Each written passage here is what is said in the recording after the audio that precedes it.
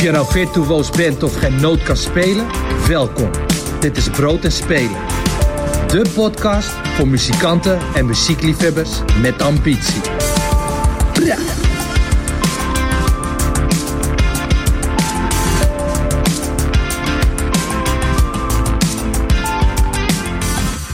Welkom bij Brood en Spelen, de podcast voor ambitieuze muzikanten, nieuwsgierige liefhebbers en leergierige muziekstudenten.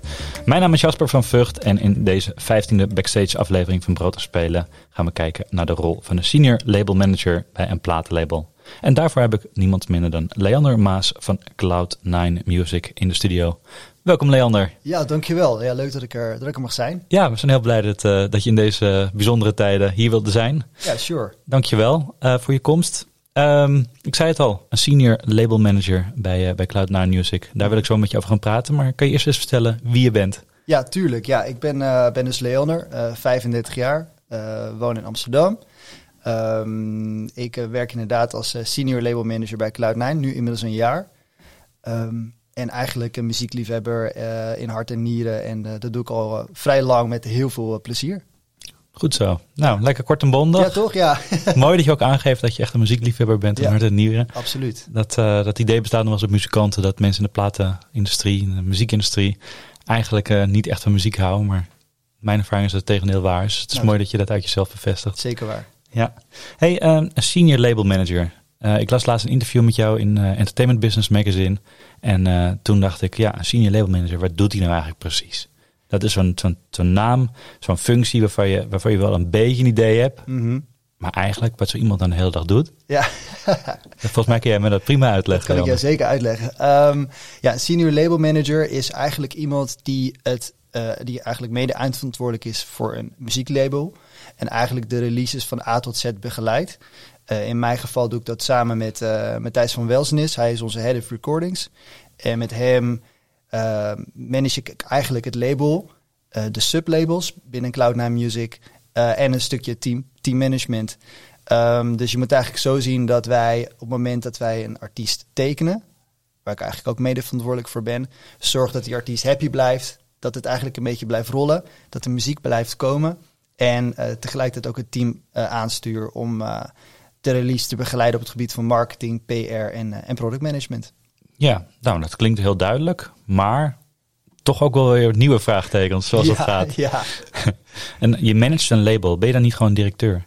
Nou, nee, want we hebben een hele goede directeur bij Cloud9 Music. Maar eigenlijk ben je gewoon, je valt eigenlijk daaronder. Dus je doet eigenlijk het day-to-day management van het label. Je zorgt ervoor dat het gezond blijft. Dus dat er genoeg aanstroom is van nieuw talent. Maar ook het gevestigd talent, dat die happy blijft. En uiteindelijk er ook mede voor zorgt dat er gewoon voldoende muziek uit blijft komen. En samen met het team ervoor zorgt dat er ook voldoende haakjes gevonden worden om een release succesvol te maken. Ja, dus je zoekt naar nieuw talent. Die begeleid je richting release van een single of een album. Ja, zeker, ja. Dus dan is eigenlijk ENR-functie. Ja, dus talent klopt. Ontdekken en helpen met het vormgeven van hun muziek en hun carrière. En je zegt ook 2 keer, de artiest moet happy blijven. Hoe doe je dat? Ga je dan VIP-tafels in clubs voor ze boeken? Of weet ik veel, kaartjes voor wedstrijden van Ajax op de VIP-tribune? Of hoe moet je het voor me zien? Er zullen ongetwijfeld, dat kan een manier zijn. Maar ik ben zelf meer van het transparant en open communiceren. Dat vind ik heel belangrijk. Ik denk dat je in een open werksfeer, zowel op de werkvloer als met artiesten, veel meer bereikt. En ik probeer ook heel vaak het menselijk aspect te zien. En ook op die manier gewoon te werken. We zijn allemaal mensen. En we willen allemaal hetzelfde. Mm-hmm. En ik denk dat je er zo in staat dat je daardoor ook automatisch iemand op een eerlijke manier behandelt. En daarmee ook hopelijk zorgt dat hij happy blijft. En dus ook bij het label getekend blijft. Ja. Het valt me op dat je de naam van de manager niet noemt. De rol. Je hebt het ook direct vanuit Cloud9 naar de artiest. Ja, ik bedoel, uiteindelijk werk je natuurlijk...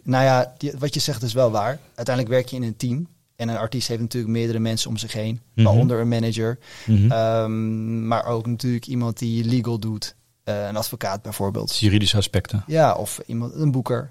Juist. In principe werken wij vanuit apps, WhatsApp groeps. En daar zit eigenlijk iedereen in. Zodat iedereen op de hoogte blijft. Maar wij ook indirect van shows en andere belangrijke dingen die spelen in het leven van de artiest. Ja, en je zegt er moet iets gaan rollen, er moet wat gebeuren. Hoe werkt dat? Want die artiest moet zelf met materiaal komen, toch? Met in liedjes. principe wel, ja. Kijk, het start met muziek. Zonder muziek kan het team van marketing of PR natuurlijk niks doen. Dus het is gewoon heel belangrijk dat je zorgt dat ze met de juiste mensen in de studio zitten. Dat daar uiteindelijk ook iets goeds uitkomt, wat we kunnen uitbrengen. Mm-hmm. Maar vaak is dat natuurlijk ook gewoon een creatief avontuur. En je weet nooit wat er daadwerkelijk uitkomt. Je hoopt vaak gewoon, let's go. Maar een hit push je niet, dat ontstaat. Goede muziek ontstaat. En zo proberen we gewoon samen met ons publishing team, want we werken dus heel nauw samen met ons publishing team, te zorgen dat er regelmatig goede sessies zijn. En dat kan in de vorm zijn van bijvoorbeeld een writing camp. Bijvoorbeeld echt een week lang muziek maken voor 1 artiest. Of we gaan gewoon losse sessies inplannen. En dan proberen we altijd om daar gewoon een soort van leuke mix aan mensen te vinden. Zodat de artiest ook uitgedaagd wordt tijdens een sessie. Ja, dan heb je het dus over publishing. Hè? Dat is waar muziek wordt geschreven voor andere artiesten. In dit geval. Behalve natuurlijk naast het plaatsen van muziek in films of games of commercials.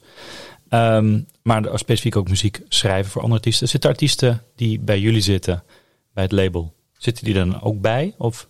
Nou, niet altijd. Dat is in het geval van Cloud9 best wel lastig voor de buitenwereld. Want je ziet bij ons op onze social media kanalen, zie je een Davina Michel voorbij komen. Mm-hmm. Een Snelle, maar bijvoorbeeld ook een Armin van Buuren. En voor veel mensen is dat 1, maar het zijn eigenlijk 2 losse bedrijven. Dus aan de ene kant heb je het label, het muzieklabel, wat natuurlijk ervoor zorgt dat muziek uitgebracht wordt. Nou, daar werk ik voor. Mm-hmm. En aan de andere kant heb je de publishing, de muziekuitgeverij. En die zorgt ervoor dat muziek wordt gecreëerd en dat schrijvers hun muziek kunnen maken en het uiteindelijk uitbrengen via een label. Nou ja, in het geval van bijvoorbeeld een Armin van Buuren, die creëert zijn eigen muziek. Dat gaat dan via onze publishing collega's, maar hij brengt het niet uit via ons. Nee, dat is zijn eigen label, Armada. Bij Armada, en dat zijn dan weer onze buren toevallig. Maar dus dat is dat is voor de buitenwereld soms wel lastig om te begrijpen. Het heeft mij ook even gekost namelijk. Ja, het is wel bijzonder dat hij dan dat weer op een andere plek doet. Ja, dat kan. Nou ja, Davina is ook een goed voorbeeld.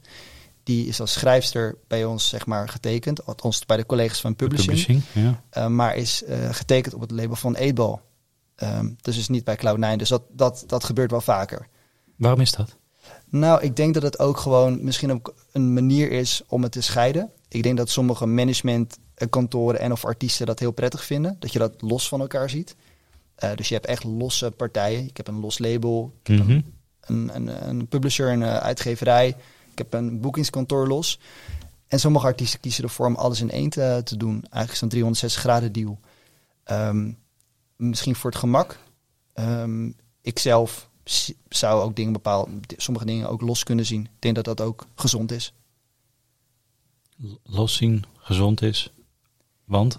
Het levert alleen maar meer hersel op, als ik dit zo hoor. Nou ja en nee. Kijk, ik vind het soms ook... Tuurlijk, het kan gemak zijn. Weet je wel, het kan heel makkelijk zijn om alles in één te hebben. Maar soms is het ook wel fijn in zo'n creatief proces om met verschillende mensen te werken en ook verschillende bedrijven. Uiteindelijk heb je allemaal het beste voor de artiest. En ik heb ook, voordat ik bij Cloud9 begon, deed ik management. Dus ik heb eigenlijk allebei de werelden gezien en ook ervaren. En ik weet dus ook hoe het is om aan de andere kant te staan. En ook soms dan de beste keuze te maken voor je artiest. En dat is niet altijd om alles onder te brengen bij één bedrijf. Soms wel, maar soms ook niet. Je hebt eigenlijk wat meer vrijheid als je bij verschillende partijen zit. Ja. Maak een beetje op wat je woorden. Ja, uiteindelijk wel. Kijk, tuurlijk, wij hebben ook artiesten die zowel bij het label als de publishing getekend zijn. Mm-hmm. Dat heeft ook zeker voordelen. Ja. Dus begrijp me niet verkeerd. Alleen ik kan me ook goed voorstellen dat mensen dat los van elkaar zien. Ja, helder. Hey, en er zit ook marketing bij jullie vast in het bedrijf. En hoe werkt dat dan? Die krijgen dan op een gegeven moment een release. Dat is vanuit publishing is het geschreven. Dat wordt door een van jullie artiesten opgenomen. Mm-hmm. Dan is de release er. En dan? En dan gaat eigenlijk ons team aan de slag. Wij hebben een team van ongeveer 14 man. Verdeeld in inderdaad marketing. Mm-hmm. Een product manager of product managers. We hebben er een aantal. Iemand vanuit PR. En natuurlijk een heel legal team. Vanuit marketing werkt het zo wij gaan altijd kijken van oké, wat kunnen we doen rondom een release? Welke haakjes zijn er te vinden? En dat doen ze altijd vanuit een content team. Dus zo breed mogelijk. Dus naast een marketingactivatie, dus naast het opzetten van een idee en aan de man brengen, willen ze ook vaak content maken. Dat kan van videoclips zijn tot aan swipe-up video's of behind the scenes foto's, noem maar op. Het meeste doen we in huis. Ja, dat wil ik content maken. Je zei net iets heel bijzonders. Je had het over een haakje. Wat is een haakje? Een haakje, ja, dat is een goeie. Een haakje probeer je natuurlijk altijd te vinden om een release zo organisch mogelijk in de markt te zetten. Alleen dat het net lijkt alsof het ontstaat, maar dat er natuurlijk een heel idee achter zit. Een haakje vinden kan je creëren of het ontstaat. Wij proberen altijd haakjes te vinden, zodat we op een hele organische, niet gepushte manier muziek aan de man brengen. Dat kan zijn door een partner erbij te vinden, of juist om een collab te doen met een andere artiest. Of misschien wel een showcase geven op een unieke locatie. Je zoekt elke keer naar iets om toch het verschil te maken. En wat bedoel je dan? Wat hoop je dan dat er gebeurt? Nou, je hoopt dat dat opvalt. Oké, dat niet alleen voor de industrie of pers, maar ook zeker voor fans, dat je daardoor gewoon weer wat ambassadeurs creëert, die uiteindelijk je muziek natuurlijk naar een hoger level gaan dragen door te delen en te luisteren. Ja, zo'n een soort publiciteitsactie eigenlijk. Eigenlijk wel, ja. En het haakje is zeg maar iets waardoor het opvalt. Precies. Ja. Heb je een voorbeeld waarbij jullie dat op een goede manier hebben gedaan? Nou, ik moet je eerlijk zeggen dat de afgelopen tijd het natuurlijk best uitdagend is geweest, omdat er natuurlijk niet veel kan en mag. Ik kan me voorstellen. Dus we proberen altijd wel iets te bedenken. Wat bij ons uniek is bijvoorbeeld, wij hebben de mazzel dat we een eigen club hebben in huis. Dus op ons kantoor hebben we een eigen club en daar doen we wel eens unieke showcases of kleine akoestische sessies. Nou, dat zijn vaak dingen waar je niet makkelijk naartoe kan, wat vrij uniek is en weet je wel, het is heel persoonlijk. En dat zijn vaak wel dingen waar mensen graag bij willen zijn. Fans inderdaad, om daar naartoe te gaan. Dus dat is zeg maar een wat makkelijker haakje om te bedenken, want het is in huis. Maar je probeert soms ook gewoon een haakje te bedenken wat iets verder van je vandaan staat. Een voorbeeldje is de samenwerking tussen Snelle en Maan. Ze hadden een nummer, Blijven slapen. Nummer 1 hit. Inderdaad, ja. En we hebben uiteindelijk toen besloten, of eigenlijk bedacht met een heel marketingteam, om met fans ergens te gaan slapen. Met een kampvuur en met allemaal tentjes eromheen. En Snelle en Maan die zijn ook daadwerkelijk daar blijven slapen. Ja, dat is wel iets unieks. Daar wil je als fan wel echt bij zijn. En als het dan uiteindelijk werkt en het wordt gezien en het wordt gewaardeerd. Ja, dat is wel te gek. Ja, nou dan denk ik even. Hè. Ik zie het dan gelijk voor me. Hartstikke gezellig. Dan heb je misschien 20 fans. Ja, voor mij waren er iets van 20, 25 zoiets, ja. Ja. Wat levert dat dan op, behalve 25 gelukkige fans? Nou ja, het levert op dat uiteindelijk wil je dat dit gedeeld wordt. Dat mensen dit gaan zien. En uiteindelijk moeten ze natuurlijk iets voor doen. En als het online rondgaat van, heb je deze actie al gezien? Daar moet ik bij zijn. Dan zie je dat fans dat gewoon onwijs leuk vinden en waarderen. En het maakt de artiest ook wat persoonlijker, wat toegankelijker. Sympathieker ook. Sympathieker, inderdaad. En dat is, ik denk dat dat heel belangrijk is. En dan hoef je niet op locatie met honderden tegelijkertijd te zijn om dat zeg maar te creëren. Dat kan ook al in het hele voortraject. Ja. En ik kan me zo voorstellen, je had het net over, we maken content in-house. Hè? Dus je gaat zelf dingen maken rond zo'n release. In plaats van alleen maar het liedje op Spotify zetten en dat is het.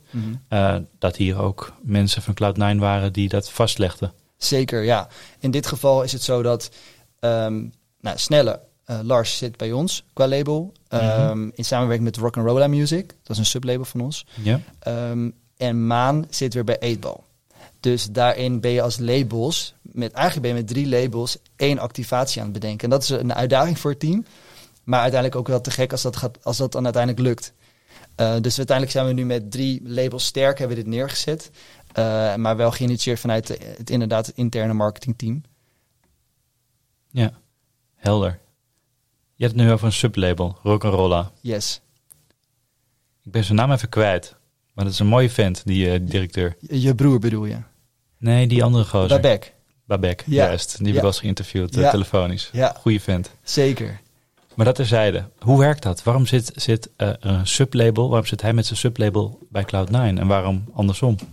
Nou ja, Voor een sublabel is het vaak heel prettig om een zeg maar partner in crime te vinden die ook daadwerkelijk de muziek aan de man kan brengen. En dat in de breedste zin des woords. Dus niet alleen de distributie, maar ook zeg maar het hele creatieve stuk. Mhm. Maar ook legal. In het geval van bijvoorbeeld Rock'n'Rolla Music. Ze hebben een idee, ze hebben een label, ze willen dat aan de man brengen. Maar kunnen de wegen nog niet helemaal vinden om bijvoorbeeld het hele administratieve stukje te doen. Of het uploaden naar. En in het geval van Rock'n'Rolla was het heel fijn dat ze daarin een partnership met ons vonden. En samen hebben we dan eigenlijk het label, runnen we het label. Precies. Ja, hij heeft bepaalde services die jullie hebben. Ja. Daar maakt hij gebruik van. Zo moet je het zien. Juist. Ja. Helder. Je hebt het al een paar keer over het legal, hè? Hoeveel legal, of hoeveel juridisch gedeelte komt daarbij kijken? Best wel veel eigenlijk. Ik moet zeggen dat ik ook nog elke dag leer.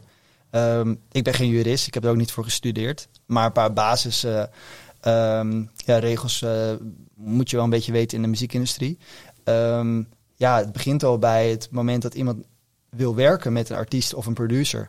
Wij weten vaak al van oké, als jij met producer A in de studio wil zitten of met schrijver B, dan gaat dat of heel smooth, of je weet dat je vooraf al hele goede afspraken moet maken. Bijvoorbeeld financieel of qua royalty-percentage. Dus daar komt eigenlijk meteen al heel veel legal bij kijken. Als je dat namelijk niet doet en een artiest gaat een sessie in en die denkt, ik heb een super toffe track gemaakt, ik wil hem uitbrengen. En we maken niet van tevoren die afspraken, dan kan je wel eens van een koude kermis thuiskomen. Want dan kan het zijn dat zo'n producer gewoon een hele fixe fee vraagt, die je misschien als label niet kan of wil betalen. Ja, dat klinkt ook heel erg onromantisch, toch? Je gaat samen een liedje maken, er is chemie, er is inspiratie. Ja. Je maakt iets waar je hart in ligt, het komt uit jezelf. En dat hoef je niet eens zelf geschreven te hebben. Ik bedoel, Bluff, Pascal Jacobs schrijft ook niet zelf zijn muziek. Dat doet Peter Slager, de bassist.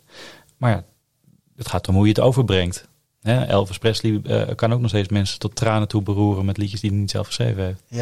Ja. Sinatra, nog zo eentje. 100% waar. En dat is het ook helemaal. Alleen het is eigenlijk een beetje hetzelfde als artiesten onderling. Artiesten vragen, kan je optreden op mijn show? Of wil je een duet met mij doen? En dan zegt de ander, ja, is goed, doen we. Nou, dan komt het bij het management of bij het label terecht. En dan zegt het label of management, maar dat kan helemaal niet. Want dit is jouw schema. Of het past helemaal niet in je schema. Of hoe zou je dat qua genre wel doen? Weet je wel, dat is eigenlijk een beetje hetzelfde. Het begint met iets creatiefs. En dat is gelukkig vooral vaak heel leuk. Maar soms merk je wel van, dan hadden we misschien eerder even goede afspraken over moeten maken. Of gelukkig dat we de afspraken over hebben gemaakt. Want je wil niet na afloop gewoon met een goed liedje toch nog in die hussel zitten van misschien gaan we er helemaal niet uitkomen en gaat het liedje wel nooit uitgebracht worden. Ja. Dat is natuurlijk zonde. Dus dan is het, dan schakelt de manager, de jurist in? Ja, bijvoorbeeld. Ja, dat kan. In ons geval hebben wij gewoon eigen juristen in huis. Ja. En die doen de onderhandeling eigenlijk voor ons. En soms is dat gewoon met mensen 1 op 1.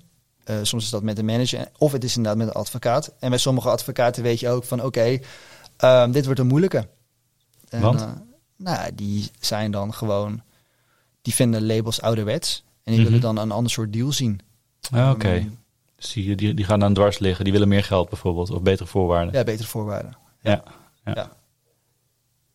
Het is niet zo dat een advocaat of een jurist in de studio erbij gaat zitten op het moment dat zo'n liedje geschreven wordt. Om te kijken wie welk procent van het liedje heeft geschreven. Of ik heb er nog niet meegemaakt. Het zou het ook een beetje apart zijn. Maar volgens mij in Amerika gebeurt het wel heel regelmatig dat, kijk, in Nederland werken er misschien 2-3 mensen aan een track. Maar gemiddeld Beyoncé of Rihanna liedjes zitten er wel 20 man op. Dus ik denk dat dat daar wel gebruikelijk is. Maar ik heb het hier nog niet zo vaak gehoord. Nee, want in principe heb je natuurlijk gewoon je SENA-formulier en je Puma Stemmer-formulier die je moet invullen als je een liedje schrijft. Zodat het daar goed vastgelegd is. En dan moet iedereen die dan meegewerkt heeft moet ondertekenen. Hoeveel SENA-punten krijgt bijvoorbeeld. Ja, maar dat is ook vooral ook een stukje publishing natuurlijk, ook vanuit je Buma. Maar tegenwoordig is het ook zo dat soms schrijvers van een liedje niet alleen hun publishing share krijgen, maar ook royalty op de master. Dat is een beetje overkomen wij uit Amerika. En voor labels is dat nog vrij nieuw. Maar het kan zomaar zijn dat als jij een liedje schrijft, dat je niet alleen je inkomsten krijgt vanuit een publishing, maar ook vanuit de masterkant, vanuit het label. Vanuit het liedje zelf, in plaats vanuit de opname. Niet alleen vanuit het auteursrecht. Precies, ja. Dus dat is een grotere macht voor de artiest en voor de schrijver in het geval. Ja, en dat is soms wel lastig, want het is maar je hebt natuurlijk die taart waar de royalty uit wordt verdeeld. En er wordt steeds meer van afgesnoept. En uiteindelijk is dat natuurlijk wel ten nadele van de artiest. Of soms bij ons. Want of van het label. Dan moeten we soms ook water bij de wijn doen. En dat gebeurt wel steeds vaker, moet ik eerlijk zeggen. Ja, en ik kan me voorstellen dat als een relatief grote gastartiest is, dat hij dan ook sneller zegt, dat wil ik. Ja, het is bij wat grote artiesten weet je eigenlijk bij voorhand al een paar dingen die ze gaan eisen. Maar goed, weet je, heel eerlijk, je bent in een onderhandeling. Dus je gaat natuurlijk niet meteen je beste kaart op tafel leggen. Dus wij starten gewoon met de standaard terms. Soms een beetje aangepast, omdat je wil wel die onderhandeling starten. Je wil niet dat ze de deur gelijk dichtgooien. Precies. Maar dat is vaak wel een spelletje, ja. Maar gebeurt dit nadat ze al met elkaar in de studio hebben gezeten? Of daarvoor, of tijdens? Want ik kan me voorstellen dat het echt killing is voor je inspiratie. Ja, dat is voor je motivatie zeker. Ook, om met elkaar te werken. Ja, nou ja, in sommige gevallen is het beter om het vooraf af te spreken. Mm-hmm. Er zijn gewoon bepaalde schrijvers en producers in Nederland die gewoon een flink hit, track record hebben. En die gewoon van tevoren ook eisen kunnen stellen. Want je weet gewoon vaak, oké, als we dit gaan doen, dan wordt het een heel goed nummer. Maar soms moet je dat ook achteraf doen.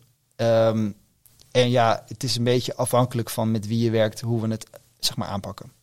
Ja, ik snap ook dat je geen namen kunt noemen, want het is betrouwbare informatie. Ja. Kijk, ik zit natuurlijk gelijk te denken aan de guest features die Snelle de laatste tijd heeft gehad. Met Ronnie Flex, Maan noemde je zelf als Susanne Freek natuurlijk. Ja. En ook wat het vanuit strategische keuzes daarachter zitten.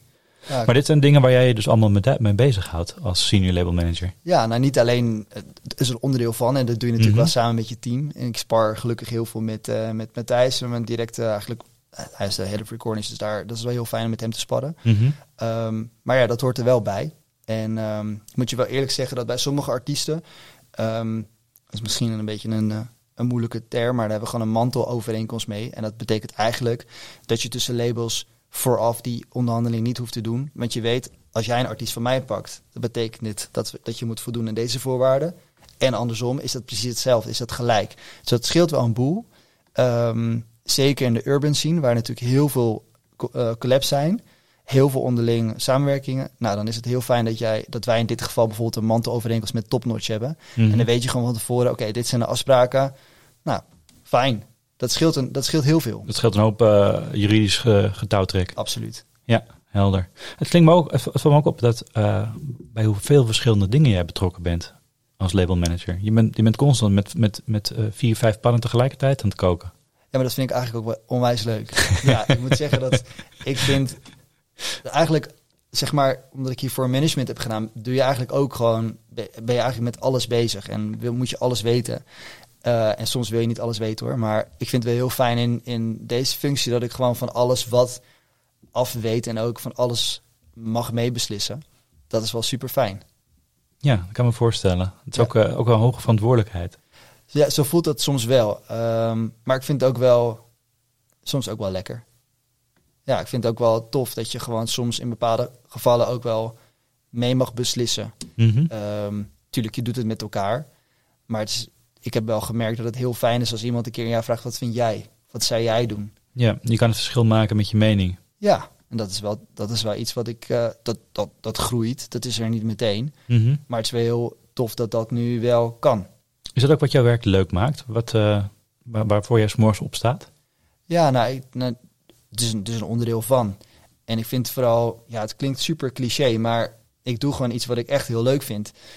En dat, weet je, mensen zeggen wel eens, het voelt niet als werken. Ja, tuurlijk, het is wel werk, maar ik vind het echt super tof. En geen dag is hetzelfde.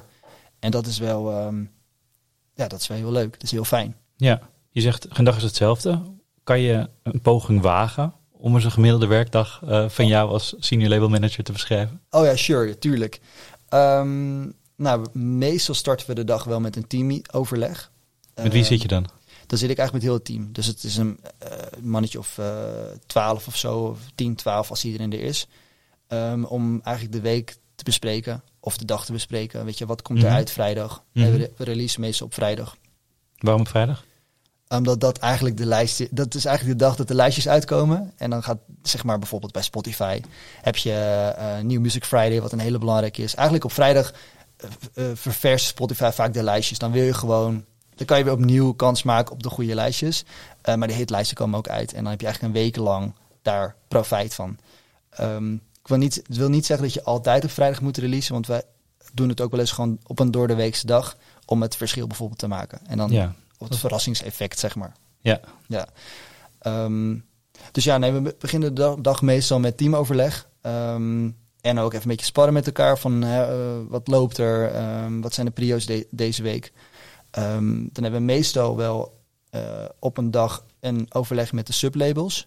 Mm-hmm. Dat is natuurlijk onderdeel van Cloud9. En daar spreken we eigenlijk wel dagelijks mee. Maar we proberen ook wel echt structureel 1 keer per week een overleg te hebben van wat komt eruit op het label? Wat zijn de prio's deze week? Want wij verdelen het een beetje onder in het main label en de sublabels. Ja, Cloud9 en de sublabels, dat is ook een rol. Ja. Precies, bijvoorbeeld, ja. En wat maakt iets nou een prioriteit, zoals je het net noemt?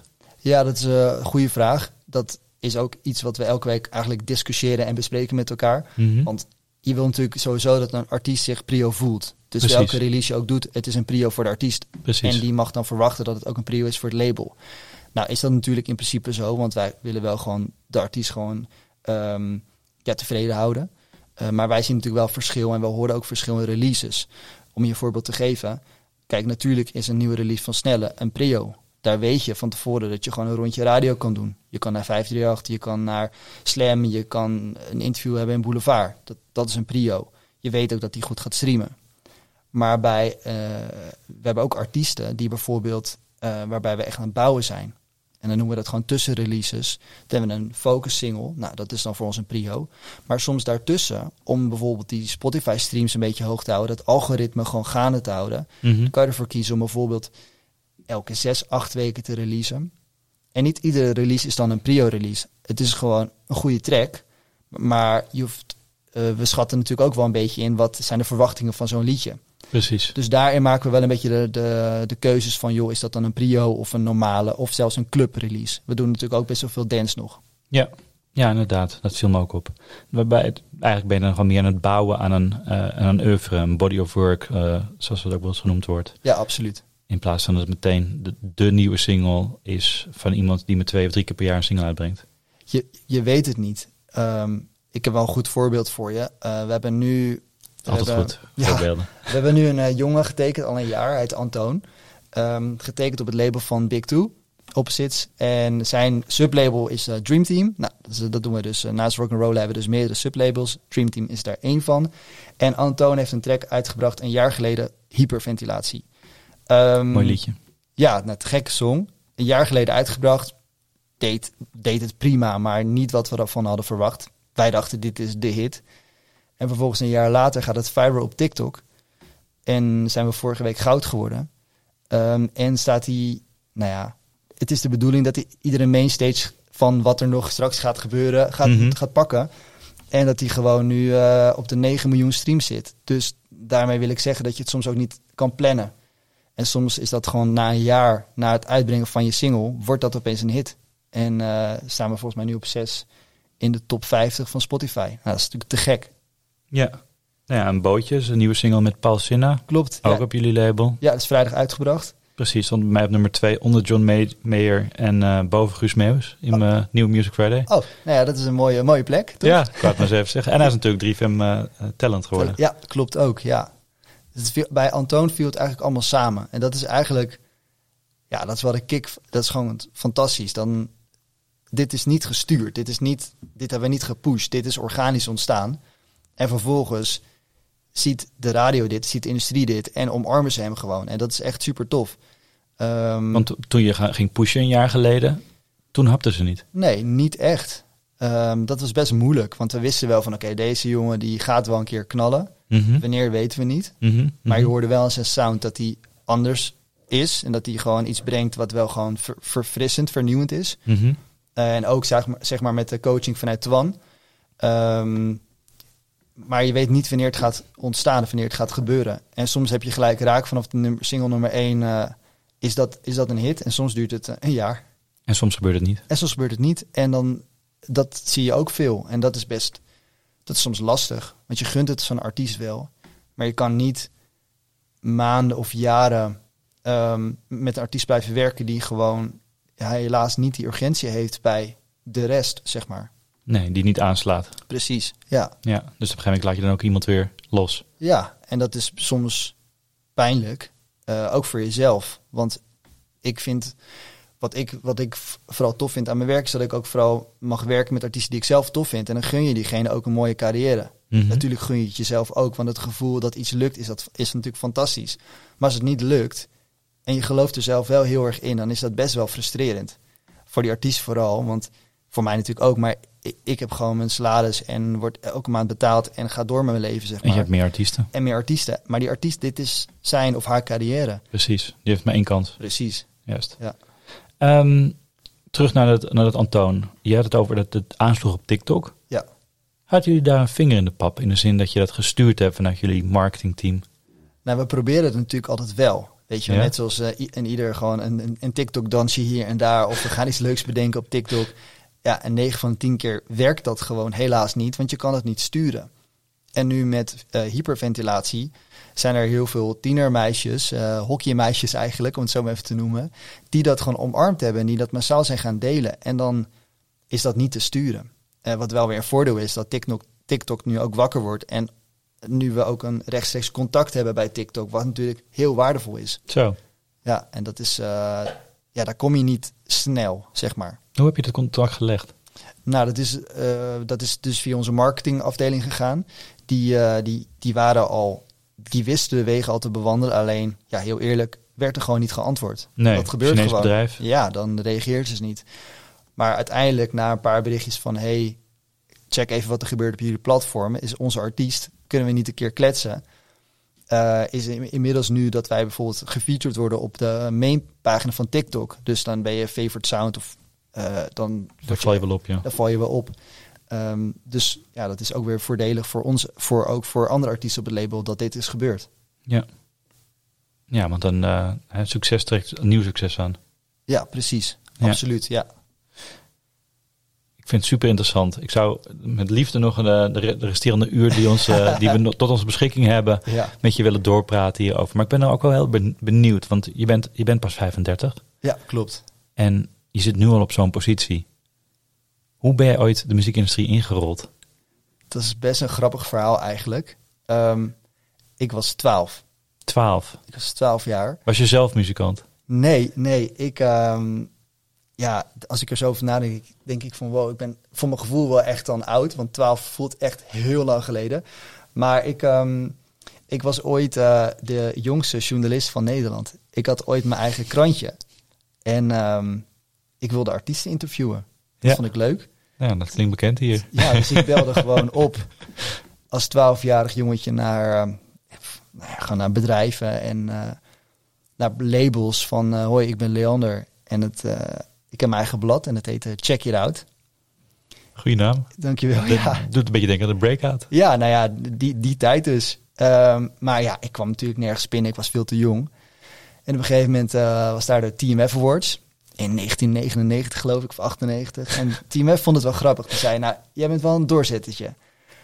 Je mag komen, maar niet alleen. Maar we hebben wel een leuk ideetje. Dus uiteindelijk ben ik met de Hitkrant naar de TMF Awards geweest. En die hebben dat gevolgd. En kijk, deze jongen nou van 12, die interviewt hier alle sterren. En dat is eigenlijk voor mij een beetje de start van de eerste aanraking met de entertainment. En sindsdien heb ik bijna, toch denk ik wel 10 jaar mijn eigen eerst fysieke blad gehad, toen een online blog. Heb ik heel veel concerten, festivals meegemaakt. Ontzettend veel artiesten mogen interviewen. En daardoor ook, zeg maar, mijn netwerk eigenlijk, daardoor is mijn netwerk ontstaan. Het grappige is dat ik soms nu met mensen werk vanuit nu mijn echte baan. En die zeggen, waar ken ik jouw naam naar van? En zeg ik, oh, wacht even, jij was het jongetje, ik kom uit Gouda. Jij was het jongetje uit Gouda die een paar keer per dag belde of die een promopakketje wilde of dat je een interview wilde met de Backstreet Boys bijvoorbeeld. Ja, dat ging natuurlijk nooit lukken, maar ik hield wel vol. Ik dacht, dit gaat mij lukken. Ja. Dus ja, zo ben ik eigenlijk ooit begonnen. Die motivatie, die drive, die durf om dat aan te gaan pakken, dat heeft je ver gebracht, als ik je zo hoor. Ja, Want het zorgt in ieder geval voor een ingang in die muziekwereld. Ja, dat en mensen klopt. weten nog steeds wie je bent. Ja, dat klopt. Daardoor. Ik ben wel echt... Ik denk dat mijn ouders me wel eens achter de bank kon plakken destijds. Want ik belde echt iedereen op met een mega telefoonrekening tot als gevolg, zeg maar. Want ik zou en moest wel ergens dan terechtkomen. Maar achteraf gezien denk ik nu van... ik ben wel blij dat ik toen die drive had. Want ik ben heel blij waar ik nu zit. En ik ben super trots dat ik gewoon... wat ik toen hoopte, wat dat eigenlijk is uitgekomen. Dus dat is te gek. Ja. Hoe heb je uiteindelijk ben je journalistiek gaan studeren? Ja, dat wilde ik wel eigenlijk. Maar in alle eerlijkheid had ik daar gewoon niet de juiste studieachtergrond voor. Dus ik ben eerst gewoon eigenlijk gewoon gaan werken in een cd-winkel. Ja, dat bestond toen nog. Nog steeds, maar niet zoals het toen was. Niet in Gouda? Nee, niet in Gouda. Dus toen ben ik eigenlijk begonnen. En toen uiteindelijk was daar in Holland starten met media en entertainment management toen. En je kon daar een soort van toelatingstest voor doen. Dat was het HBO-studie. En ik had geen HBO, ik had MBO. Dus ik heb gewoon die test gedaan. En gelukkig scoorde ik goed, een voldoende. Dus ik mocht die schoolopleiding gaan doen. Maar dat was deeltijd. Dus ik ging dan 's avonds naar school en overdag moest ik dan werk zoeken. Maar het was dan wel, ik moest dan wel in de scene werk vinden. Een cd-winkel was niet genoeg? Nee, ze wilden toch iets meer, toch een ander soort invalshoek. Dus uiteindelijk toen ben ik bij SBS begonnen, SBS 6, de tv, totaal iets anders. Zo, dat is ook een wereld waar je niet zomaar even inrolt, toch? Ja, ik ben gewoon heel bij aan het gaan solliciteren. En ik ben toen begonnen bij de belspelletjes. Wat natuurlijk nu al lang niet meer Cold TV bestaat. en Cold zo. TV. Ja. Maar heel eerlijk, daar zat ik natuurlijk helemaal niet op mijn plek. Ik vond het helemaal niet leuk. Het voelde ook niet goed. Maar ja, ik werkte wel bij SBS. En dat was voor school voldoende om mij toe te laten. En wat deed je dan met die belspelletjes? Was jij een van die bellers? Ja. Nou, ik deed dus de hele dag niets anders dan Excel-formulieren bijhouden met alle winnaars. Maar uiteindelijk was het toen de tijd dat het toen werd opgerold, of in ieder geval de Belastingdienst viel in, of er was heel veel dingen wat niet klopte. Mm-hmm. Toen werd dat natuurlijk, mocht dat niet meer. Mm-hmm, mm-hmm. En toen uiteindelijk heb ik gesolliciteerd en ben ik terechtgekomen bij CTM, waar ik 8 jaar heb gewerkt. Wat is CTM? CTM is ook een platenlabel, een publisher en een tv-productiemaatschappij. Ook nog? Ja, en uiteindelijk ben ik toen begonnen als redacteur bij de Kids Top 20. Wat trouwens nog steeds bestaat. En toen kwam eigenlijk mijn ervaring als jonge journalist weer heel erg van pas. Want ze zochten iemand die dus redactieervaring had. En die met artiesten kon werken. En die daar iets leuks over kon schrijven. Check it out. En toen dacht ik, ja, dat is mijn baan. Dit is te gek. En mijn ingang om eindelijk naar de muziek te gaan. Want ik wist natuurlijk al lang wat zij ook daarnaast deden. Mm-hmm, mm-hmm. Dus toen heb ik denk ik een jaartje redactie van de Kids Top 20 gedaan. En toen ben ik eigenlijk gevraagd van joh, door André de Raaf, waar ik trouwens ontzettend veel van heb geleerd in die tijd. Grote man. Ja, absoluut. Ja. En die vroeg van wil je niet bij het label komen werken? En toen der tijd zat daar bijvoorbeeld Kimberly van der Meij, Jim Bakkum, Jumbo, Elise, Brees. Nou ja, dat soort namen. Misschien jaren 0. Ja, precies. En dat bubbelde toen, dat buste toen wel lekker. En ik zeg ja, heel graag. Toen begon ik als junior product manager. Waarbij je heel erg uitvoerend werk doet. Dus bijvoorbeeld het produceren van videoclips en het een artwork laten maken en dat soort dingetjes. En ik was super blij. Ik heb uiteindelijk toen echt in een paar jaar de kneepjes van het labelvak geleerd. Daar heb ik eigenlijk met heel veel plezier gewerkt. Ja, maar dat klinkt dan meteen als een fulltime baan, terwijl je daarnaast nog studeerde. Dat was heel pittig. Ja, dat kan me voorstellen. Dus ik weet nog heel goed dat ik soms ook met artiesten op pad moest. Videoclips of premières of noem maar op, interviews. En dat ik halverwege zei, ik moet echt nu naar school. Want ik zat dan in Rotterdam op school. Ja, Hilversum, Rotterdam, dat is niet echt ideaal. Nee, dus dat was best een uitdaging. Maar ja, uiteindelijk wel gelukt met bloed, zweet en tranen. Dus om mijn 25e was ik gelukkig klaar. Ja. Hey, hoe sloot die realiteit van CTM nou aan op wat je in de studiebanken leerde? Heel eerlijk, heel weinig. ik moet je zeggen dat ik leerde toen nog het fysieke. Toen was net Spotify begonnen, hè? Dus echt een digitalisering van muziek. Het is 2006. Ja, was dat? Ja, dus in die tijd zeg maar. En uiteindelijk was het. Ik had het over fysiek product en dvd's en cd's. En er werd geen eens gesproken over streaming of downloads. En dat was voor mij al een soort van, ik leer nu iets wat in de praktijk helemaal niet zo werkt. En dat was best lastig. Maar ik heb wel gewoon qua creativiteit wel gewoon geleerd om hoe je nou iets moet vermarkten, zeg maar. Dus het was zeker niet voor niets zoiets. Mm-hmm. Maar ik vind wel dat je meer in de praktijk leert in onze scene. Ja, dat is natuurlijk altijd hè? Lesmateriaal op dat achter op de dagelijkse praktijk. Ja. En zeker tijdens die overschakeling zeker met jongere doelgroepen, die adapteren nieuwe formats vaak als eerste. Ja, precies. Dus, dan heb je die opleiding gedaan. Wat is dan de belangrijkste les die je hebt meegenomen van die studie? Les is denk ik dat het geen makkelijke wereld is eigenlijk. Dat werd al heel snel ook wel duidelijk. Dat het gewoon heel hard werken is. En dat je gewoon wel tegen een stootje moet kunnen.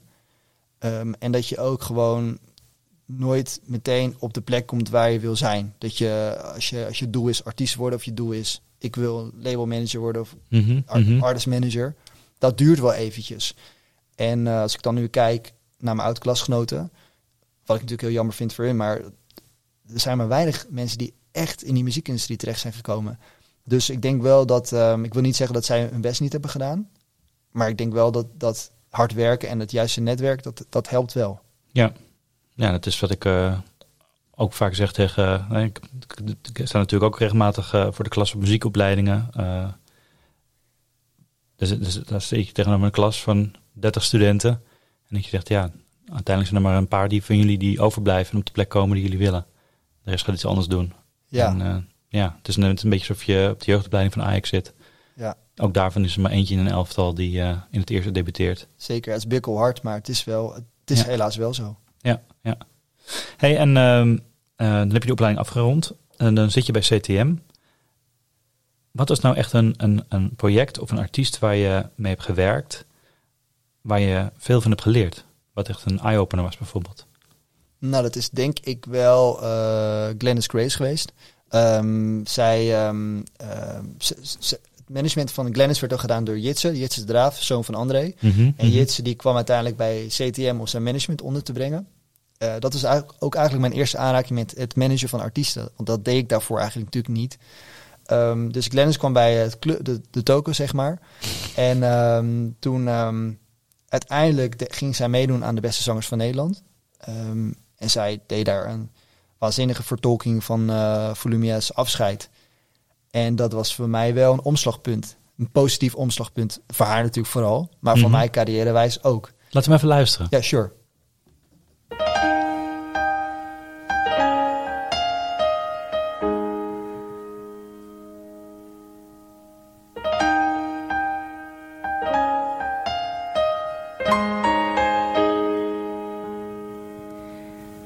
Altijd bij elkaar, mijn armen om je heen.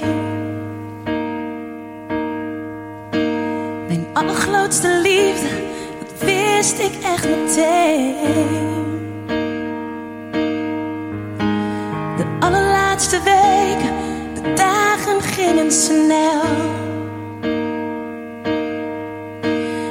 Dichtbij komt het afscheid, moeilijk wordt het wel. Zeg dat je niet hoeft te gaan, schat. Dat je aan mij echt genoeg had. Zeg dat je niet hoeft te gaan, schat. Ga, schat, want je moet. Ik weet je moet.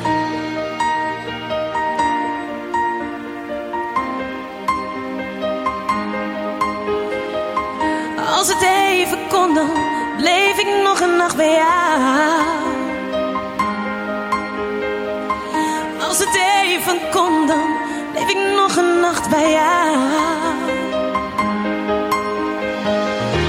Dan zou ik zeggen dat ik op je wacht, dat de toekomst naar ons lag.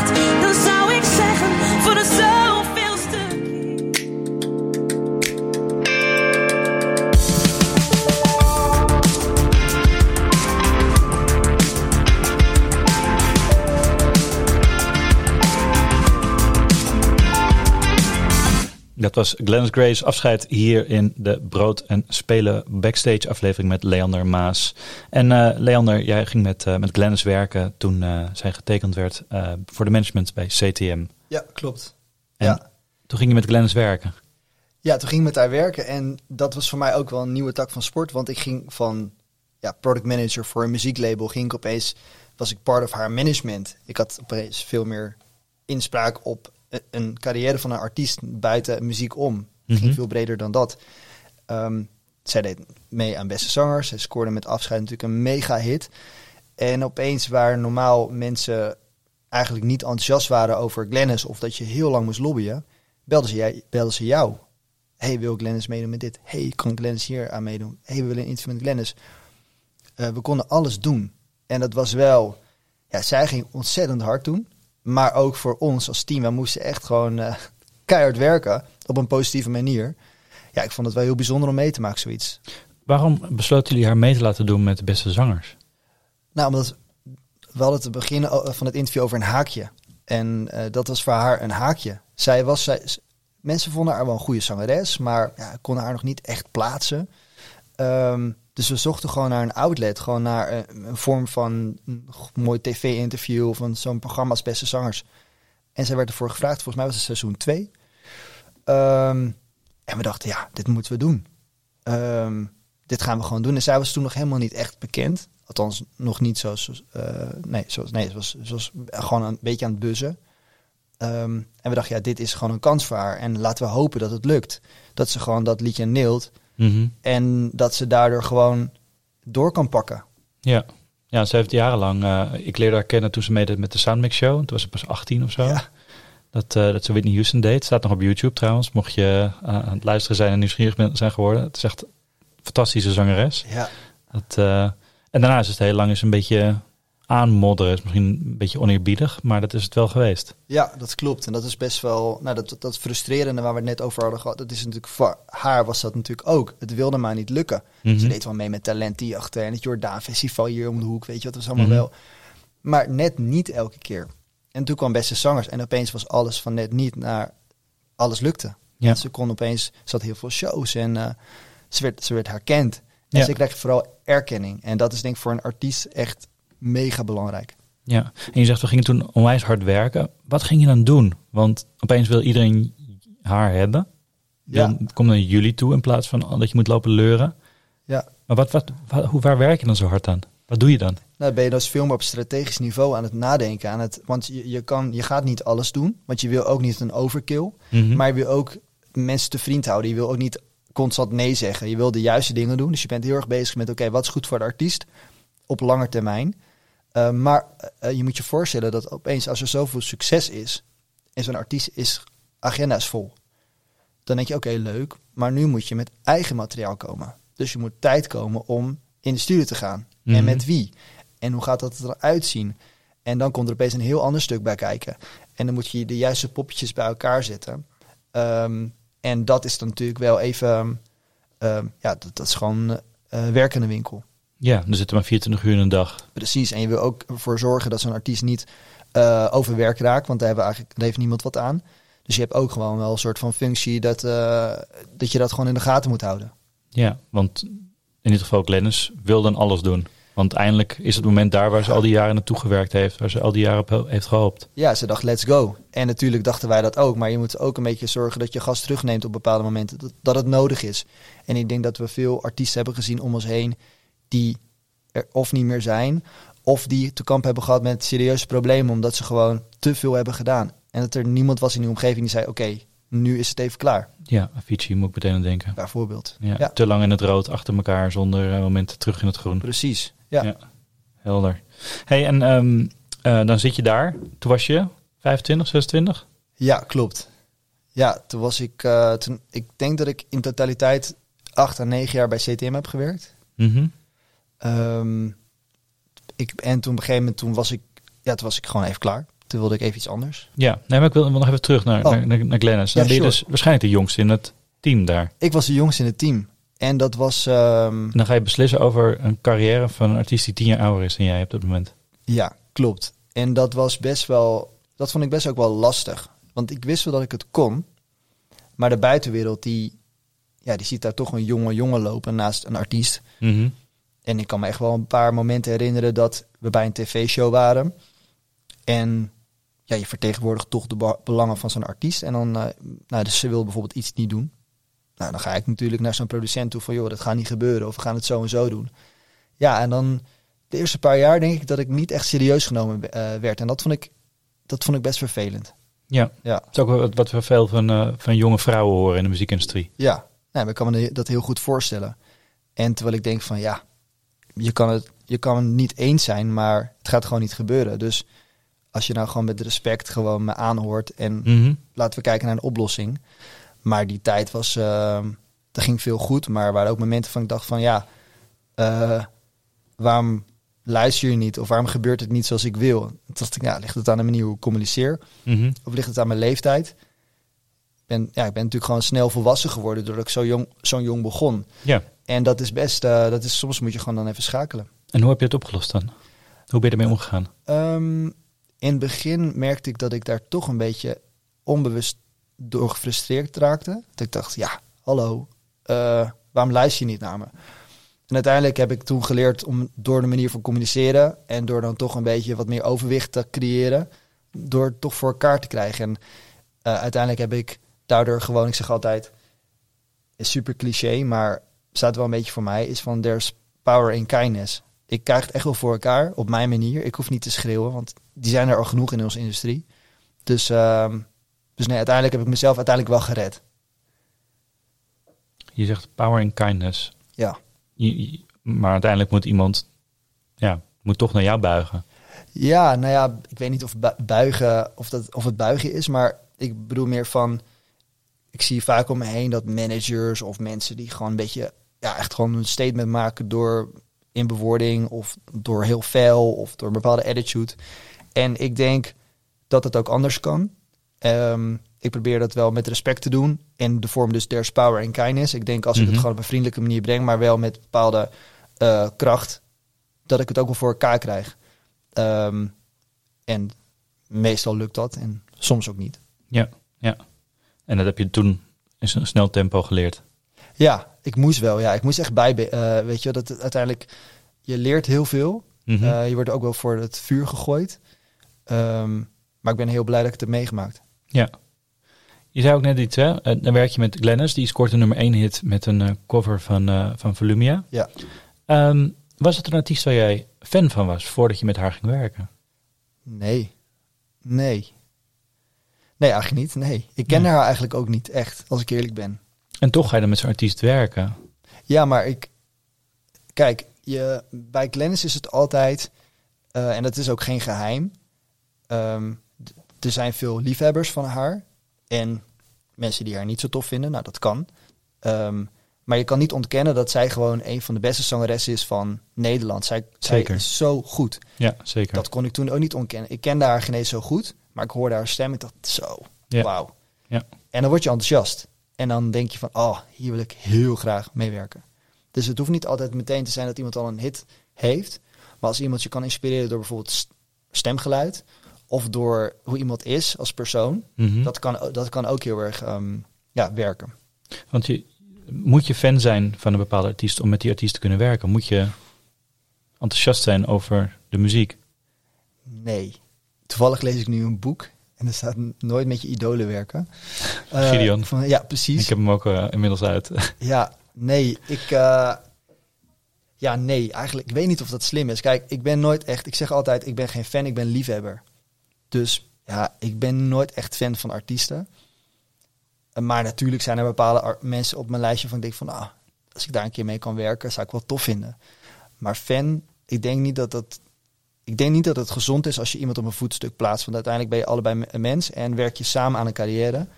En moet diegene ook zichzelf voelen zonder make-up en mooie jurk of mooie pakken. En dat moet het enigszins gelijkwaardig aanvoelen. En je moet waarschijnlijk ook wel eens tegen iemand zeggen van, dat gaan we niet doen. Slecht idee. Ja. Of dit nummer is ruk. Ja, sorry. Precies. En dat is natuurlijk, ik moet eerlijk zeggen, ik vind dat zelfs ook nog wel eens moeilijk hoor. Ik doe het wel, maar het is best lastig. Want in dat hele muziekcreatieproces, dat is een kindje van iemand. En dan stuurt een artiest een demo toe.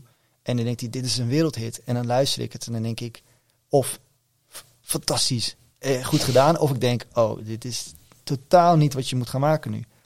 Maar je moet wel eerlijk zijn, want anders heeft zo'n artiest daar ook niks aan. Ja. Maar dat is wel moeilijk, ja. Dat kan me voorstellen, ja. Hey, en ik ben even kwijt wat ik net wilde vragen. Want je zei iets interessants. Je zei, met wie wilde je werken? Je zei, er zijn een aantal artiesten met wie ik zou willen werken. Wie zijn dat? Dat was hem. Nou, kijk, ik denk dat wie ik bijvoorbeeld heel interessant vind, is bijvoorbeeld een artiest als Anouk. Mm-hmm. Die heeft gewoon een bepaalde attitude van, ik doe gewoon lekker wat ik wil. En wat ik wil werkt. En dat vind ik wel interessant. Want zij kan nu na een paar jaar bijvoorbeeld geen hit gescoord hebben, alsnog die Ziggo vullen als ze wil. Enorm trouw publiek. Een enorm trouw publiek. En wat ze doet is heel goed. Zij doet dan bijvoorbeeld geen interviews, maar dan doet ze 1 keer een groot interview in de Vogue. En super tof met heel de gezin. Nou, daar wordt echt wel over nagedacht. Zeker. Daar zit een visie achter. Het lijkt me wel heel interessant om gewoon eens een keer 1 traject met zo'n artiest mee te maken. Vooral omdat het een artiest is die natuurlijk, met alle respect, een beetje van de oude garde is. En daar bedoel ik puur en alleen mee dat zij natuurlijk al heel lang heel succesvol is. Kijk, met die nieuwe jongens, zoals een Snelle of een Maan of zo, die zijn natuurlijk ook super succesvol, maar in een andere tijd succesvol geworden. Mm-hmm. En zo'n Anouk, ja, ik zou dat wel eens een keer willen meemaken, ja.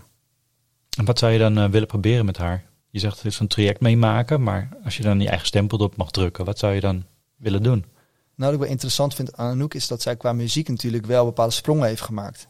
En dat ze dingen doet waarvan je denkt, waarvan zij misschien heeft gezegd, dat ga ik nooit doen. Denk aan Nederlandstalig. Mm-hmm. Of plaatsnemen bij The Voice. Of Mainstage Dutch Valley.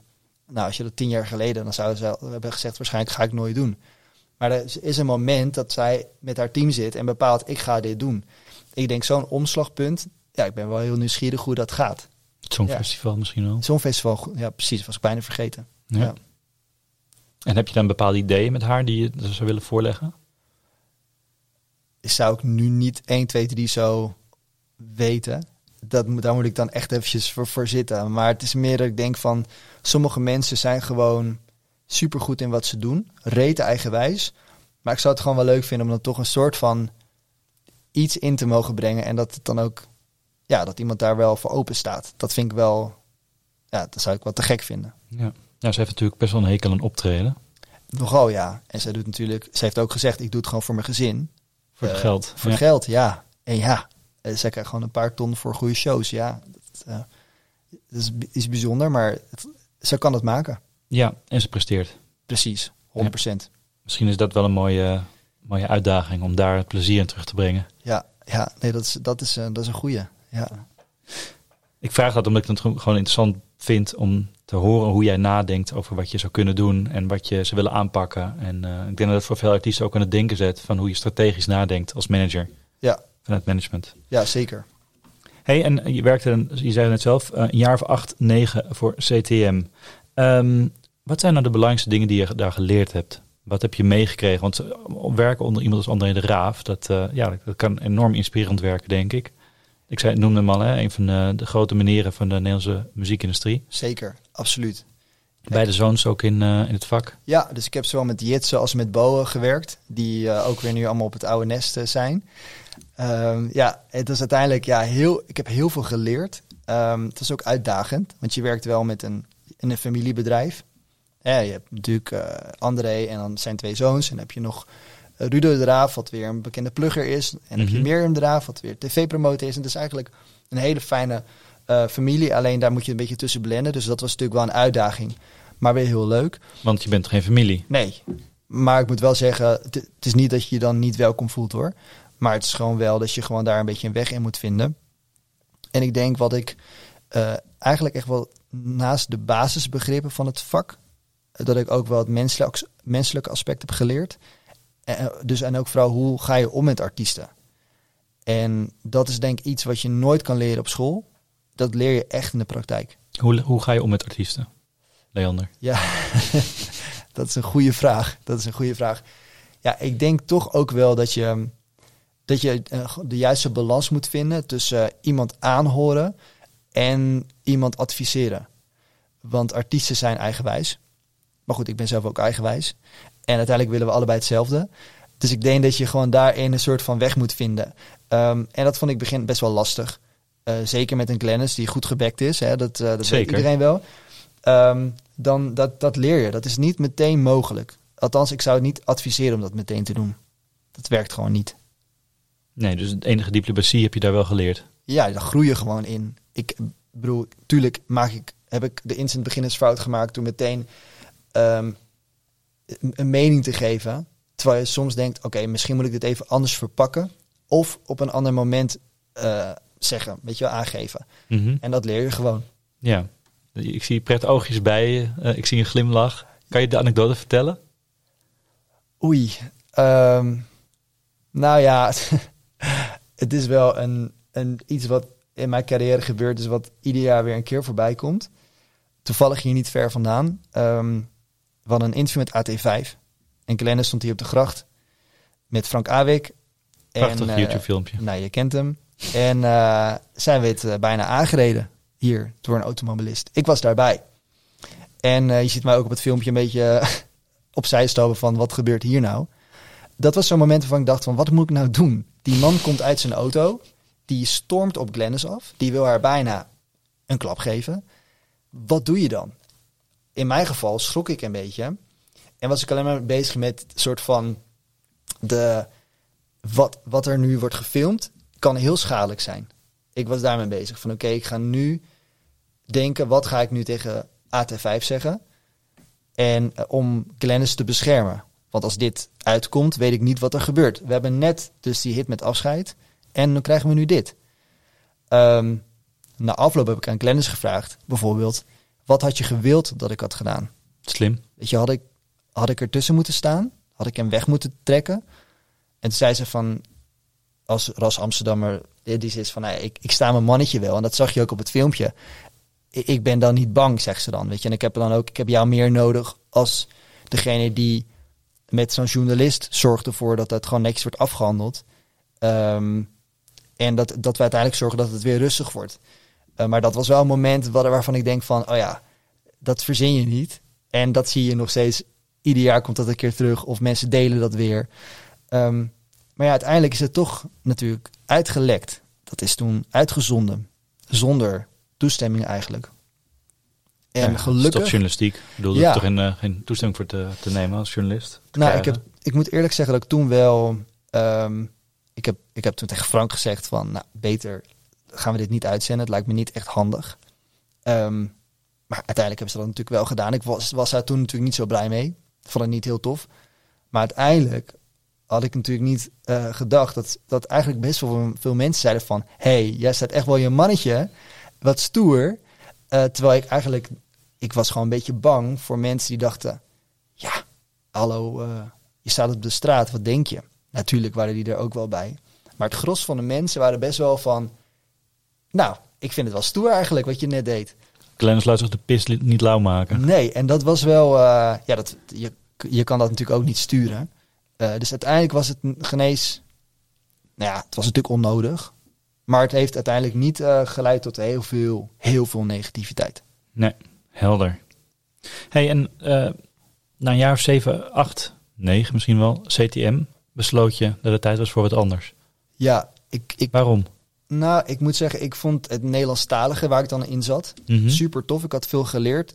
Ik had heel veel gedaan. Maar ik wilde gewoon toch ook een beetje snuffelen aan het internationale. Ik zou gewoon graag willen weten, hoe werkt dat dan? En wat kan ik nog meer leren? En toen dacht ik, ja, in welk genre kan ik dan gaan werken? En dat is dan de dance. Dus ik heb gewoon gesolliciteerd bij alle labels, bij alle managementkantoren. En uiteindelijk ben ik toen uitgenodigd door bij Montana ECI, het managementkantoor van Afrojack. En na een hele pittige sollicitatieprocedure werd ik daar aangenomen als artist manager. En ik heb toen CTM verlaten om bij Afrojack te gaan werken. Ja. Hoe zag die sollicitatieprocedure uit? Dat je zegt dat het is een hele zware... Wat moest je doen? Ja, je moet je voorstellen dat je dus op gesprek gaat bij de manager van het grote Afrojack imperium, zeg maar. En destijds was hij gewoon een van de grootste ter wereld. Hij is nog steeds heel groot, maar toen was hij echt gewoon, had hij net een Grammy gewonnen. En zo'n manager vraagt dan letterlijk aan mij, en ik zeg het nog wel eens tegen hem, maar dan zei hij tegen me, ja, leuk Glennis, maar wat kom je dan de dance zoeken? Ja, en dan, zo'n vraag is best wel heftig als je dus op sollicitatie bent. En ook een hele terechte vraag. Hele terechte vraag, maar die had ik, dat was wel, ik weet nog wat, het was een hele warme zomerdag. We zaten op had een zolderkamer, zeg maar, in een boerderij, want daar zat het kantoor. Ik had het bloedheet. En ik dacht alleen maar, ik wil deze baan heel graag, maar hoe ga ik om met deze vraag? Ik weet ook eerlijk gezegd niet meer wat ik heb geantwoord. Maar het was best wel, ik vond het wel een pittige sollicitatieprocedure. Ook omdat het gewoon, het duurde best wel lang. Ik heb er bijna 2 uur gezeten. En ook het traject daarna, het wachten op het verlossende woord, dat duurde ook wel lang. Ik weet ook achteraf wel waarom dat nou is gekomen. Want het was zo'n snelle wereld waarbij er zoveel gebeurde. En hij was misschien een maand per jaar in Nederland. Ja, dan is het aannemen van nieuw personeel is dan soms niet altijd prioriteit. Precies. Dus Ja. Nou, uiteindelijk werd je aangenomen. Ja, gelukkig. En wat ben je daar gaan doen? Nou, Artist manager, zei je. Ja, dus ik had natuurlijk al vanuit CTM had ik die overstap gemaakt vanuit product management naar artist management. Mm-hmm. Dus toen heb ik 4-5 jaar lang mede Glennis gemanaged. Wat is dan het verschil tussen product manager en artist manager? Vanuit een product manager ben je dus echt werkzaam vanuit het muzieklabel. Dus dan ben je echt bezig met alleen de muziek. Juist. En als manager ben je eigenlijk bezig met alles. Dus niet alleen de muziek, maar ook de boekingen, ook de interviews. Doe je dan ook de boekingen? Nee, geen boekingen. Nee, ik zou het ook... Nee. Maar wat doe je dan? Wat doe je dan wel als artist manager met die boekingen? Ik zorg er eigenlijk voor dat de juiste beslissingen worden gemaakt, de juiste fees worden betaald, dat ze de juiste slots krijgen. Dus met andere woorden, hoe laat treed je op? En billing. En dat betekent eigenlijk, dat is vooral in de DJ-scene heel belangrijk, op welke plek je op een poster staat. Dat noem je billing. Ja. Daar let je ook op. Hoe hoger, hoe beter. Precies. Ja. En bij Afrojack was dat altijd goed. De A. Als we alfabetische volgorde. AF, dat is slim. Ja. Hey, maar waarom doet de boeker dat dan niet? Nou, de boeken moeten het ook doen. Maar jij bent eigenlijk de coördinerende factor. Dus je coördineert eigenlijk alles eromheen. Ik zeg wel eens, toen ik nog echt fulltime management deed, was ik naast manager ook gewoon broer, zus, beste vriend, vader, moeder. Je was alles in één. Want zo'n carrière is natuurlijk niet alleen zakelijk. Het is zoveel meer dan dat. Ook persoonlijk. Ja.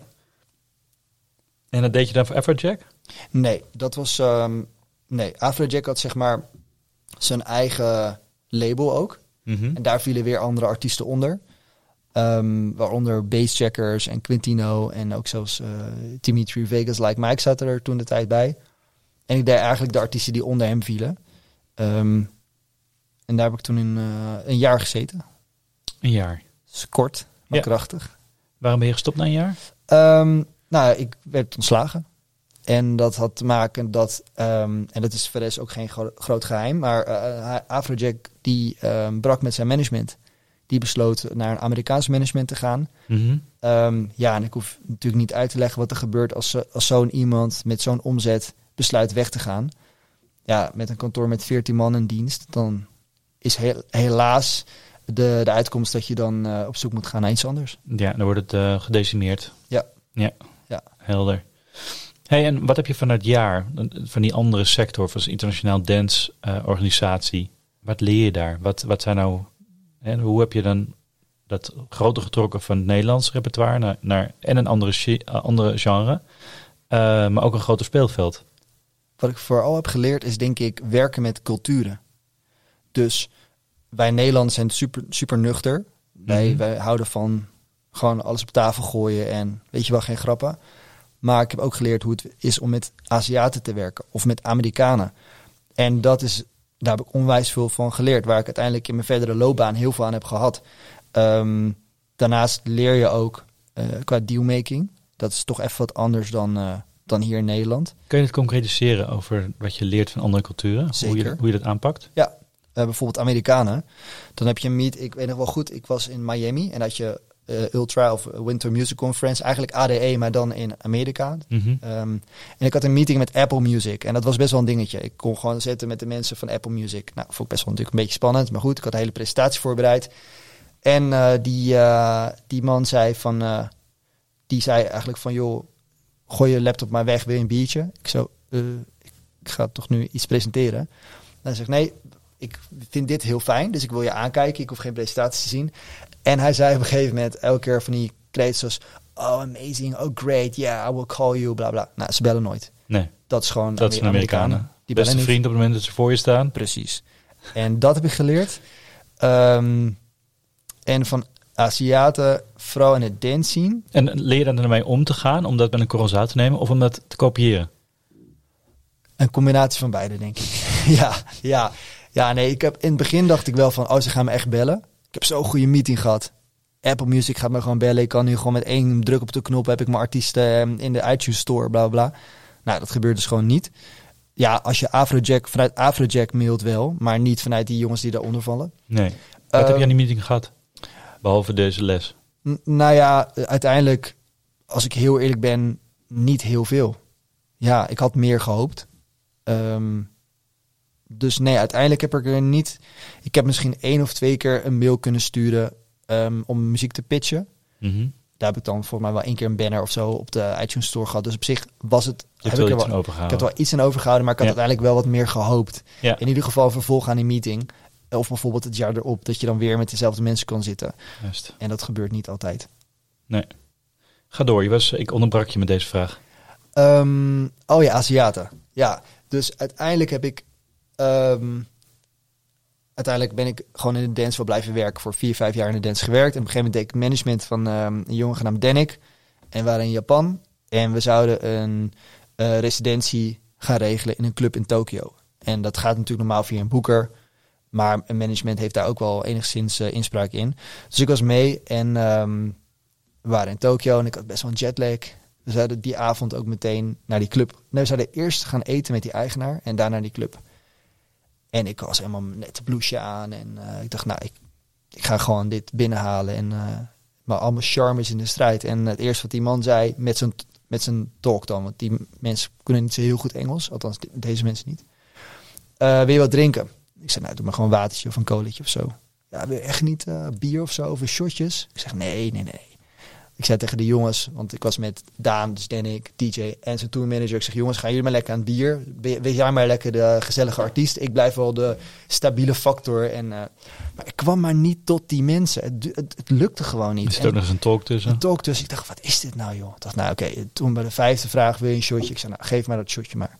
Uiteindelijk zo dronken geworden die avond. En in een karaokebar met die eigenaar. En de dag daarna hadden we de deal binnen. En toen dacht ik, oh ja, zo moet het hier. Ja. En dat was wel heel grappig. Dat weet je niet van tevoren. Dat leer je ook niet. Dat gebeurt gewoon op locatie, on spot. Dus dat was wel grappig, ja.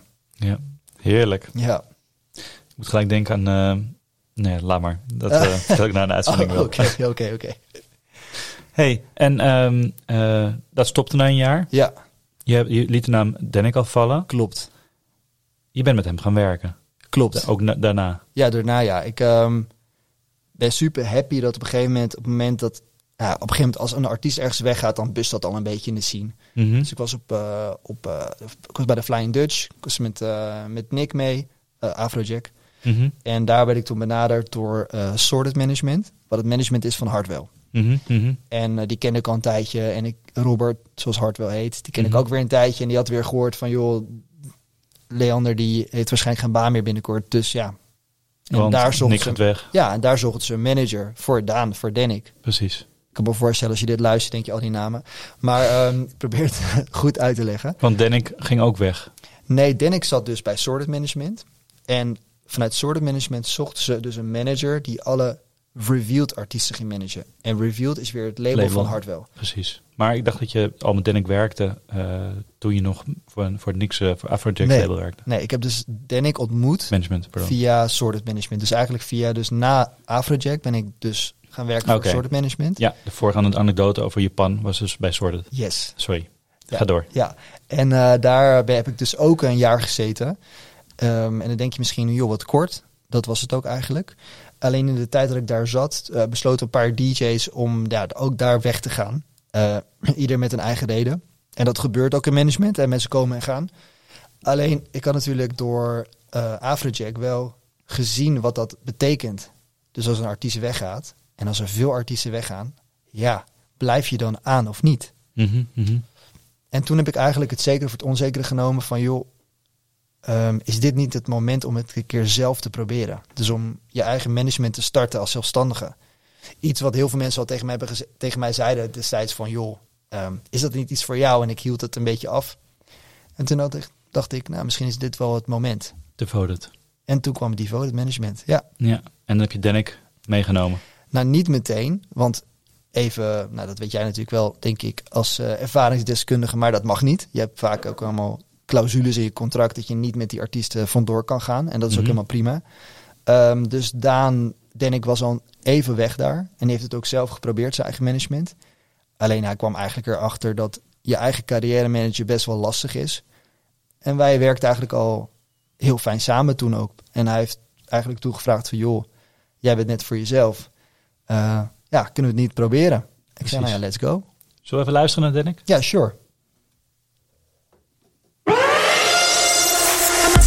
My intuition's strong, cause it's losing me with the fantasies, my intensity, not away from me, but every girl by now knows my eyes closed, try and get your eyes off of paradise, I'm scared of your full indifference, boy, I'm falling down, I don't like the fact of my burning heart, kill me with a smile, I don't wanna cry, now I'm melting down, with my icy crown, turning inside out, tossing upside down, I don't wanna be only the mystery, I'm no longer free in this misery, boy, I'm falling down.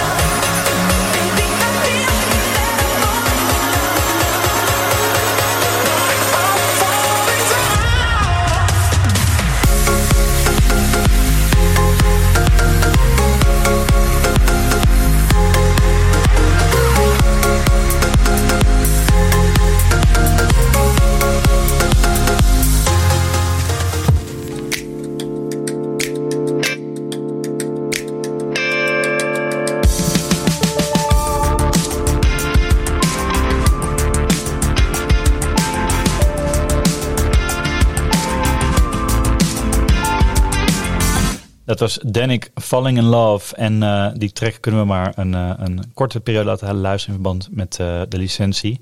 Maar we hebben een Spotify playlist. Check hem daarop. Ook het nummer van Glennis Grace, Afscheid, wat we eerder hoorden in deze backstage aflevering met Leander Maas.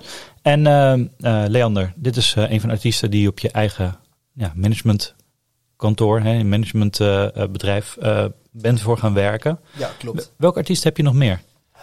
Ik ben toen... ik had eigenlijk een combinatie van management en marketing. Dus ik heb eigenlijk wat ik leerde bij CTM voorheen, nam ik eigenlijk mee ook. Mm-hmm. En wat wel grappig is, eigenlijk Glennis heeft eigenlijk wel best een soort van rode draad gespeeld in mijn zakelijke carrière. Want uiteindelijk ben ik toen benaderd door Tjeerd Oosterhuis. Mm-hmm. En Total Touch. Ja, inderdaad. Ja. En Tjeerd die heeft een eigen bedrijf en die heeft toen Ladies of Soul opgericht. En Ladies of Soul, daar zit Glennis ook in. Samen met Edcilia Romley, Birgit Lewis, Treintje Oosterhuis en Kenny Dulfer. Mm-hmm. En ik deed dat al vanaf toen ik bij CTM werkte, deed ik toen de eerste show met Glennis in de Ziggo Dome. En ik heb altijd contact blijven houden met die jongens. En toen ik zelfstandig werd, toen zeiden zij van, joh, wil je niet bij ons komen? Dus ik zei, nou, fulltime kan niet echt, want ik ben net mijn eigen management begonnen, maar ik kan best 1 of 2 dagen in de week bij jullie komen werken. Dus eigenlijk waren de Ladies of Soul mijn eerste klanten op het management. En meteen Ziggo. En meteen Ziggo, ja. Dat was natuurlijk fantastisch. En ook leuk, omdat je het team al kende. En Down, dus Danik kwam dan er later bij. Ik heb ook een tijd Lisa Lois gedaan. Lisa, die heeft natuurlijk 10 jaar geleden X-Factor gewonnen. X-Factor, Daarna best wel wat commerciële successen gehad. Had ze Halleluja ook gecoverd? Precies, Ja. dat klopt. En in mijn managementtijd hebben we een hele succesvolle theatertour gedaan met liedjes van Adele. Dat deden we samen met Ages After All en het boekingskantoor van Onder de Bluff. En toen hebben we gewoon 20.000 kaarten verkocht. Theatertour, net voor corona. Zo. Ja, dat was voor mij ook wel echt wel een hoogtepunt. Dat ik dacht van wauw, dat is wel... ook al zijn het niet je eigen liedjes, het is wel bijzonder dat dat dan kan en lukt. 20.000 mensen naar een theater voor een show met covers. Ja. Precies, ja. Dus dat was wel heel leuk. En ik had nog een paar jonge talenten gemanaged, zeg maar. Dat zegt jullie misschien niet meteen wat. Maar een van die jongens, zijn naam is Owen Norton. Hij is een DJ-producer. En met hem hebben we bijvoorbeeld wat officiële remixes gedaan. Want dat doen DJ's vaak ook. Voor Chainsmokers en Marshmello. En dat zijn hele echt mega namen natuurlijk in de scene. Met hem was ik vooral dat soort dingen aan het doen. En dan zeg je onofficiële remixes? Nee, officiële zelfs. Officiële? Ja. Dus maar dan moet je toch best wel een grote jongen zijn of dame... als je door zulke artiesten wordt gevraagd voor een remix. Nou, in dit geval was die jongen, die Owen, hij was 18 of 17, 18 uit de UK. En hij was gewoon heel bij de hand. Hij heeft gewoon gemaild. Hij heeft gewoon eens een bootleg gemaakt. Dus eigenlijk een onofficiële remix. Gemaild. En die jongens die vonden het super tof. Chainsmokers. En daardoor heeft hij 2 tot 3 officiële remixes mogen doen. En voor hem was dat wat te gek. Dus ik heb met hem echt dat traject ingegaan. Dus eigenlijk had ik heel veel verschillende artiesten en deed ik hele verschillende dingen binnen mijn management. Ja, die Owen, hè? Dan mag je dus officiële remixen maken. Wat levert hem dat op? Krijgt u er heel veel geld voor? Of? Nee. Bij een remix krijg je... kijk, als je muziek maakt, dan krijg je vaak een royalty percentage over de streams of downloads of fysieke verkopen. Maar als je een remix doet, dan krijg je dat niet, want je hebt niet het auteursrecht. Je maakt een remake van iets. Precies. Dat is dus officieel, krijg je daar eigenlijk geen percentage over. Je krijgt vaak een fixed fee. Wat betekent dat je gewoon een vast bedrag krijgt voor een remix. En daar moet je het gewoon voor doen. In zijn geval was het soms best wel jammer, omdat hij heeft een keer een remix gedaan van Rehab, een Nederlandse DJ. Die heeft 10 miljoen streams gedaan. Zo. Als je bedenkt dat je voor 1 miljoen streams ongeveer €4.000, inmiddels is het nu 3.500 euro geloof ik, verdient als label. En je krijgt er als artiest zeg maar een percentage over. Nou, dat was voor hem natuurlijk wel als 18-jarige jongen wel een heel fijn extraatje. Maar ja, dat werkt niet zo. Nee. Wat heeft hem wel opgeleverd, behalve een Nederlandse manager? Nou, ik denk dat voor hem heeft het opgeleverd dat hij een makkelijker ingang had bij boekingskantoren en bij labels. Dus ik heb voor hem gelobbyd bij een aantal bekende boekingskantoren in Nederland. Maar ook een paar labels natuurlijk, ook vanuit hier. Dus een Spinning of een Armada. En doordat ik een verhaal had dat hij gewoon Chainsmokers net had geremixed, kom je wel makkelijker binnen. Precies. Dus dat levert het in eerste instantie op. Ja. Hey, en je zei net zelf al, je hebt dan een heel divers management roster. Ja. Je doet Ladies of Soul. Dat is meer productie, toch? Ja, meer productie. Ja, eigenlijk wat ik daar heel leuk aan vond, is dat ik gewoon heel verschillende dingen heb mogen doen. Dus het was niet alleen productie, het was ook wel toch wat het collectief managen. Want als jij een tv-optreden doet of je gaat iets doen met externe partijen, ben jij wel het aanspreekpunt voor het collectief. Juist. Weet je, natuurlijk, ze hebben allemaal een eigen manager. Maar als bijvoorbeeld RTL Boulevard iets wilde, dan belden ze destijds mij. Precies, en jij schakelt weer door naar de betreffende managers. Precies. Ja. En je wil dat ze gezamenlijk bepaalde media-uitingen doen. Ja, precies. Weet ik veel, koffietijd, optreden of zo. Of ik noem maar iets. Bijvoorbeeld, maar bijvoorbeeld ook meet and greets met fans. Precies. Maar ik deed bijvoorbeeld ook alle VIP-arrangementen. Ja. Dus het was ik had niet echt een functietitel daar of zo. Hey, en toen kwam corona. Ja. Dat is een grote schok geweest in onze sector. Zeker. Veel mensen die een vaste baan in zijn geschoten. Terwijl, mezelf inclusief. Maar jij werkt nu bij CTM, vaste baan. Maar de Vode bestaat nog. Nou, ik heb zeg maar ook, net zoals jezelf zeg maar ook met corona best wel wat klappen gehad. Wel pittig.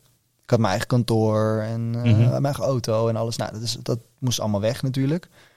En mijn inkomen ging van een goed maandinkomen naar precies €0. Want er waren geen concerten. Precies. Als management krijg je natuurlijk een percentage over, vooral live. Ja, iedereen stond stil. Dus ik ook.